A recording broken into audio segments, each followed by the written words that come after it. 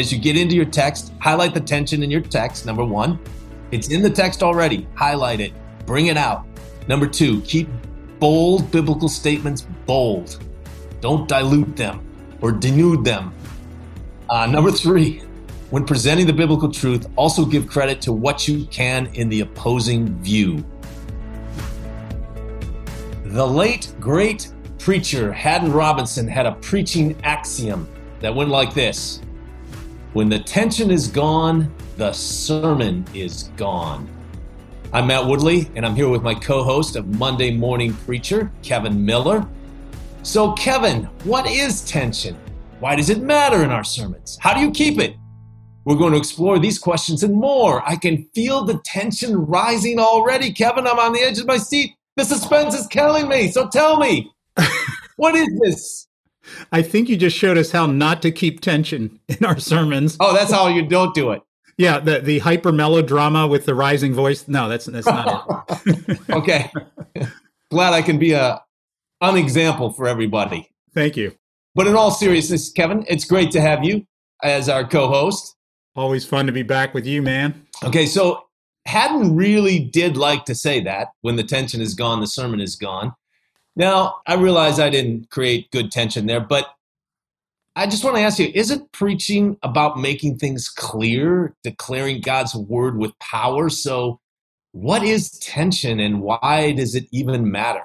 Well, I think what Haddon was getting at there, Matt, is that, when we lose tension in our sermon, listeners lose interest. It's the same reason, like if you and I are watching like an incredibly boring movie, it's really hard to stay engaged.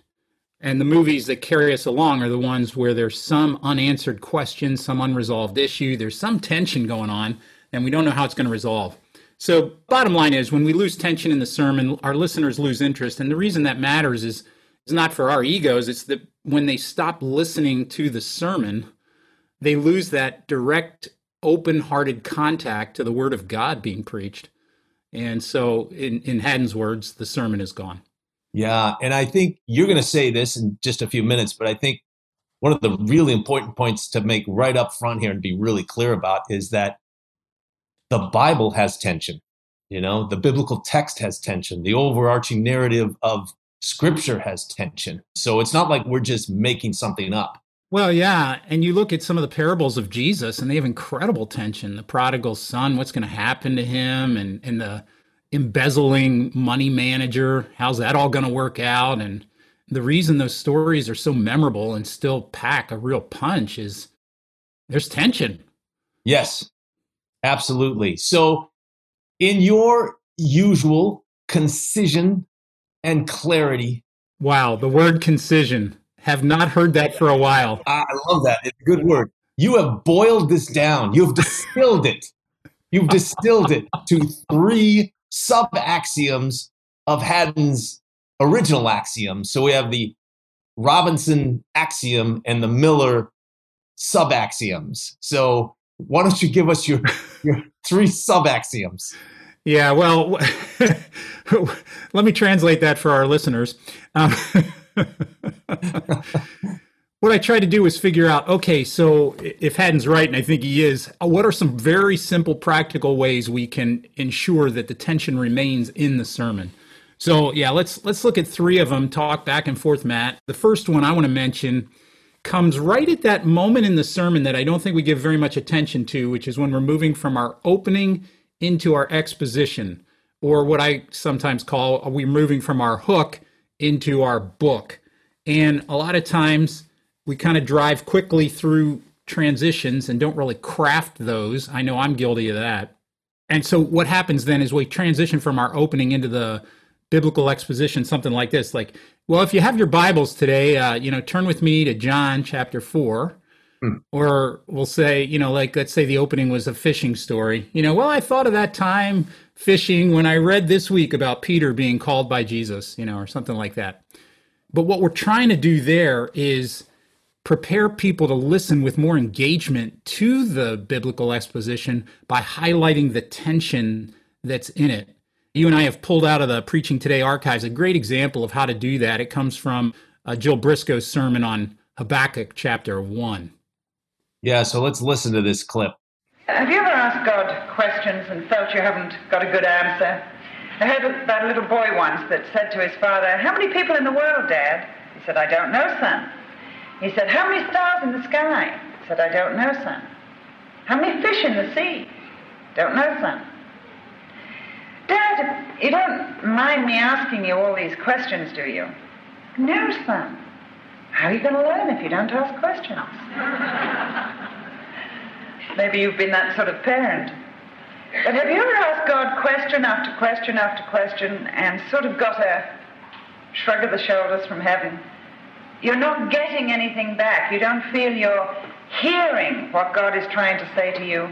Habakkuk was a man who is introduced to us with a lot of questions, and we get the idea that he's not getting the answers. So, Kevin, that's a great example of tension within the text. What did Jill do there that works? Well, I think usually we promise an answer to the conundrum, but what she did was even better, where she promises that God speaks to Habakkuk, but then she says he got an answer that he didn't expect and that he particularly didn't want. Now that adds tension. That is interesting. That I want to hear more about. Yeah, absolutely. Because she's hooked a very human need and longing. That's people live. We live in this tension. This is our life. So give me an example of how you've developed tension in one of your recent sermons. Well, let's see. I was preaching not so long ago from Luke 16 about the unjust steward, or as I called him, the embezzling money manager. And here's how I transitioned from my opening. I said, Jesus teaches us how to make our future secure. And he does it in what's been called the strangest story Jesus ever told. And it's a strange story because in this story, the hero of the story, the protagonist, the person that we're all supposed to emulate according to Jesus, is a cheat and an embezzler. So what I'm trying to do there is add a little interest, like, hey, why would Jesus choose this, gnarly character as the person from whom we are to learn? Yeah, absolutely. And a couple of weeks ago, I preached on the parable of the talents, and part of the tension is that text is the poor 1 talent guy. Like, why does he get the shaft? First of all, he only gets 1 talent. And then, you feel sympathy for the guy, and Jesus in the parable shows absolutely no sympathy for him. And to raise those questions that naturally arise rather than to try to bury them somewhere. Yeah, I think that's really well said. Sometimes we've preached a passage so often that we've already sort of run ahead to the answer and the explanation and the unlocking of it. Yeah, that's a good point. We've wrestled with the tension, and then we've come up with clarity on the other side of that, but our people have not. So we need to help them walk through that a little bit. Yeah, really well said. Let's go to number 2. First one is just highlight the tension that's already in your biblical text. It's there. It addresses human questions, longings. So raise that out. Second, Kevin. Keep the bold biblical statements bold. Lean into the challenging parts of the text. Let it be challenging.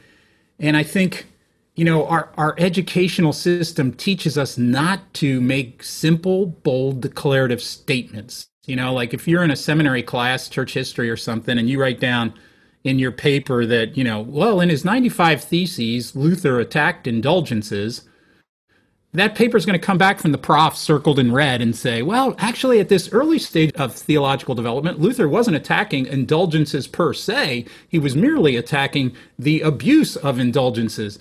And you get that kind of comment back from a prof 2 or 3 times, and you realize, to succeed here, I got to nuance this, man. I got to show that I understand all the subtleties and that I'm not a rube just boldly declaring things anymore.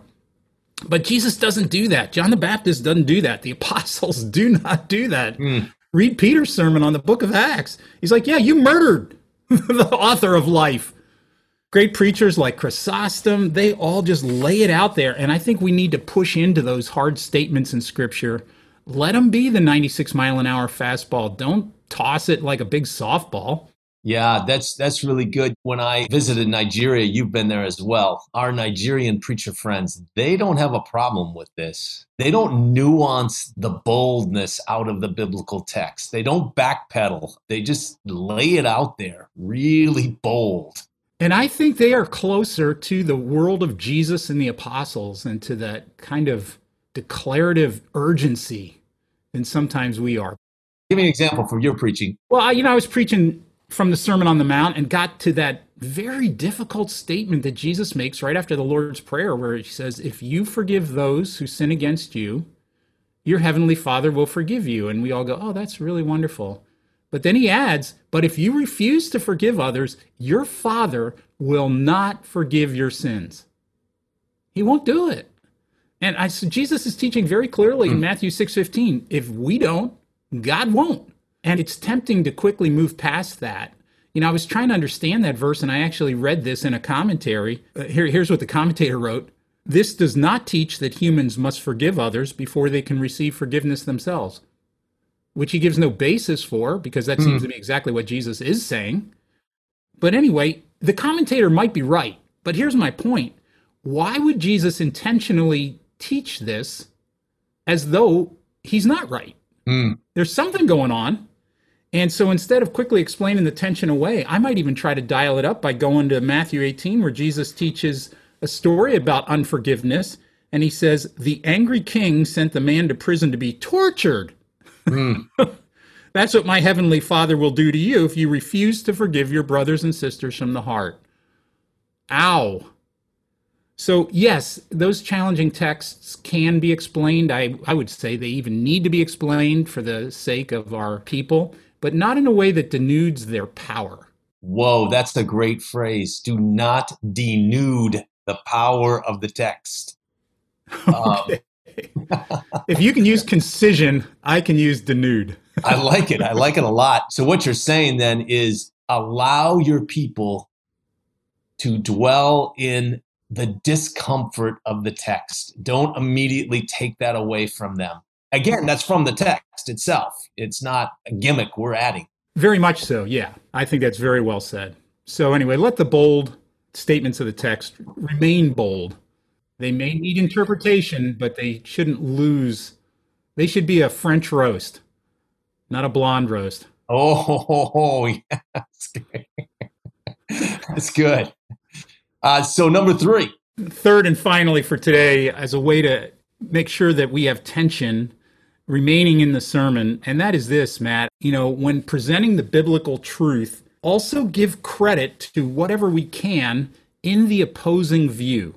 And I think there's nobody in our time who has done this consistently, so effectively as Tim Keller. Yes. And he explains how he does it in his book on preaching called Preaching, but the subtitle is Communicating Faith in an Age of Skepticism. And he spends what I think is the best part of the book explaining how to engage the secular mindset in a way that actually the sort of crackling tension between the biblical worldview and the secular mindset is maintained, and there's interest.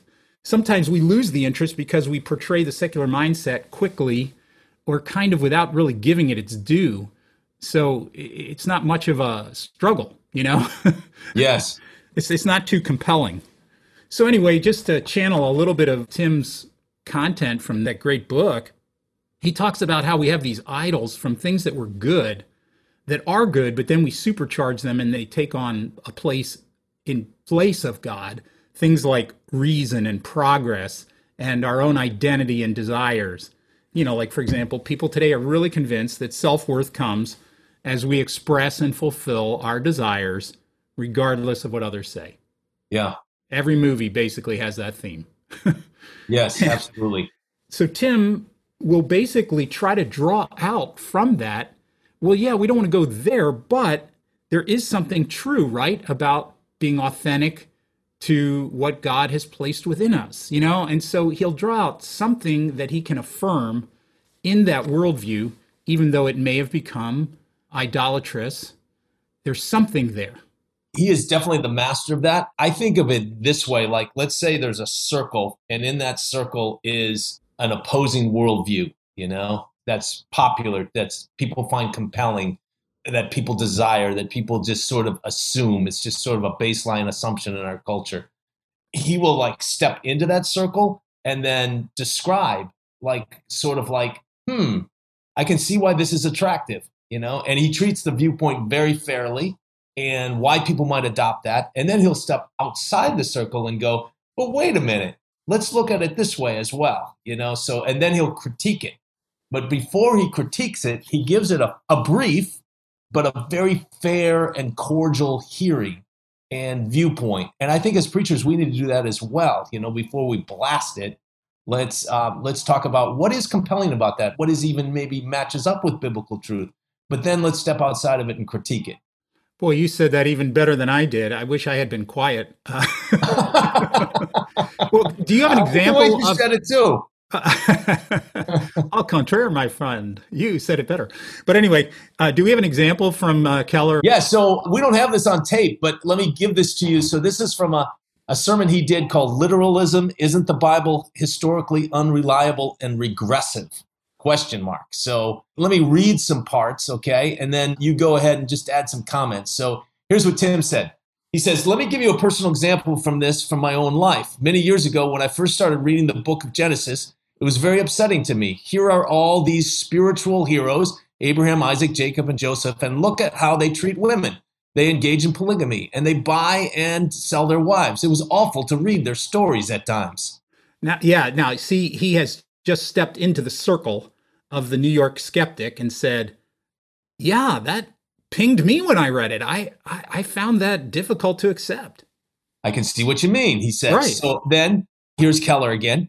But then I read Robert Alters, who's a Jewish scholar at Berkeley, The Art of Biblical Narrative. Now, what Tim does there is he's about to step outside the circle and critique people's impressions of Genesis.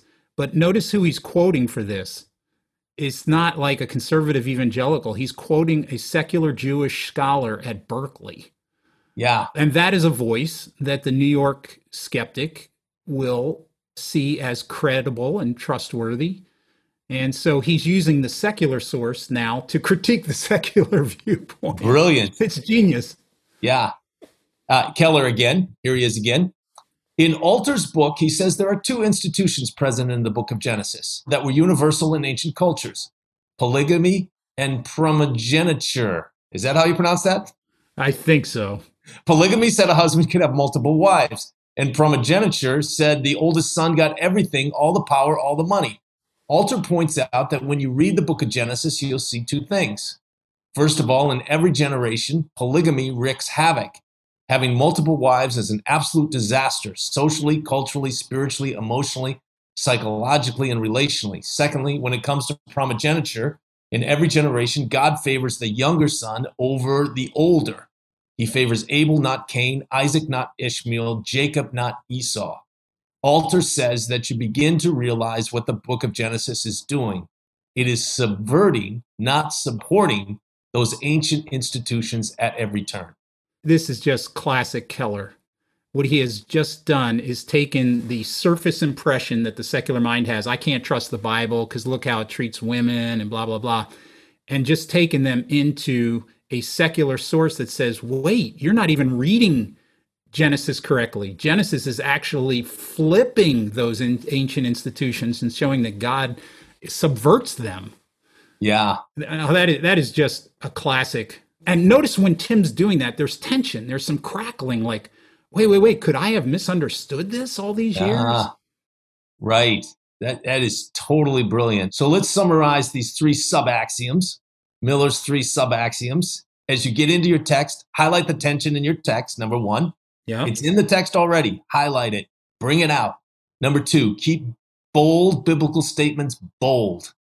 Don't dilute them or denude them. Number three, when presenting the biblical truth, also give credit to what you can in the opposing view.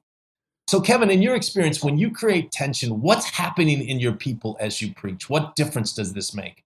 Well, if people came to my sermons completely like open and full of concentration, that would be one thing. But the fact is, you, I, and every other person who ever starts listening to a sermon is somewhat distracted by our own inner noise in our head. We're worried about a relationship. We're thinking about the movie we watched last night.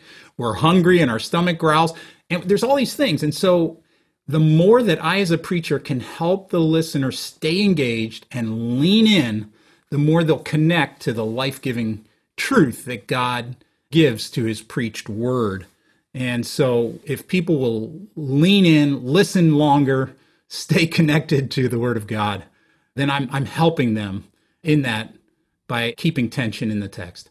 Yeah, absolutely. And I think one of your main points here is you don't have to make this stuff up. You don't have to be gimmicky. You look for the tension in the text, how that speaks to the human heart, the longings and the questions of your people. You're loving your people. You're thinking what they're going to think, and then how does the Bible address that? So stay true to the biblical text and bring out the tension that's there. So Kevin, thanks for these great insights on keeping tension in your text. And I'm going to try to keep this in mind as I prepare my next sermon. Kevin, thanks for being our co-host. Great to be with you, Matt.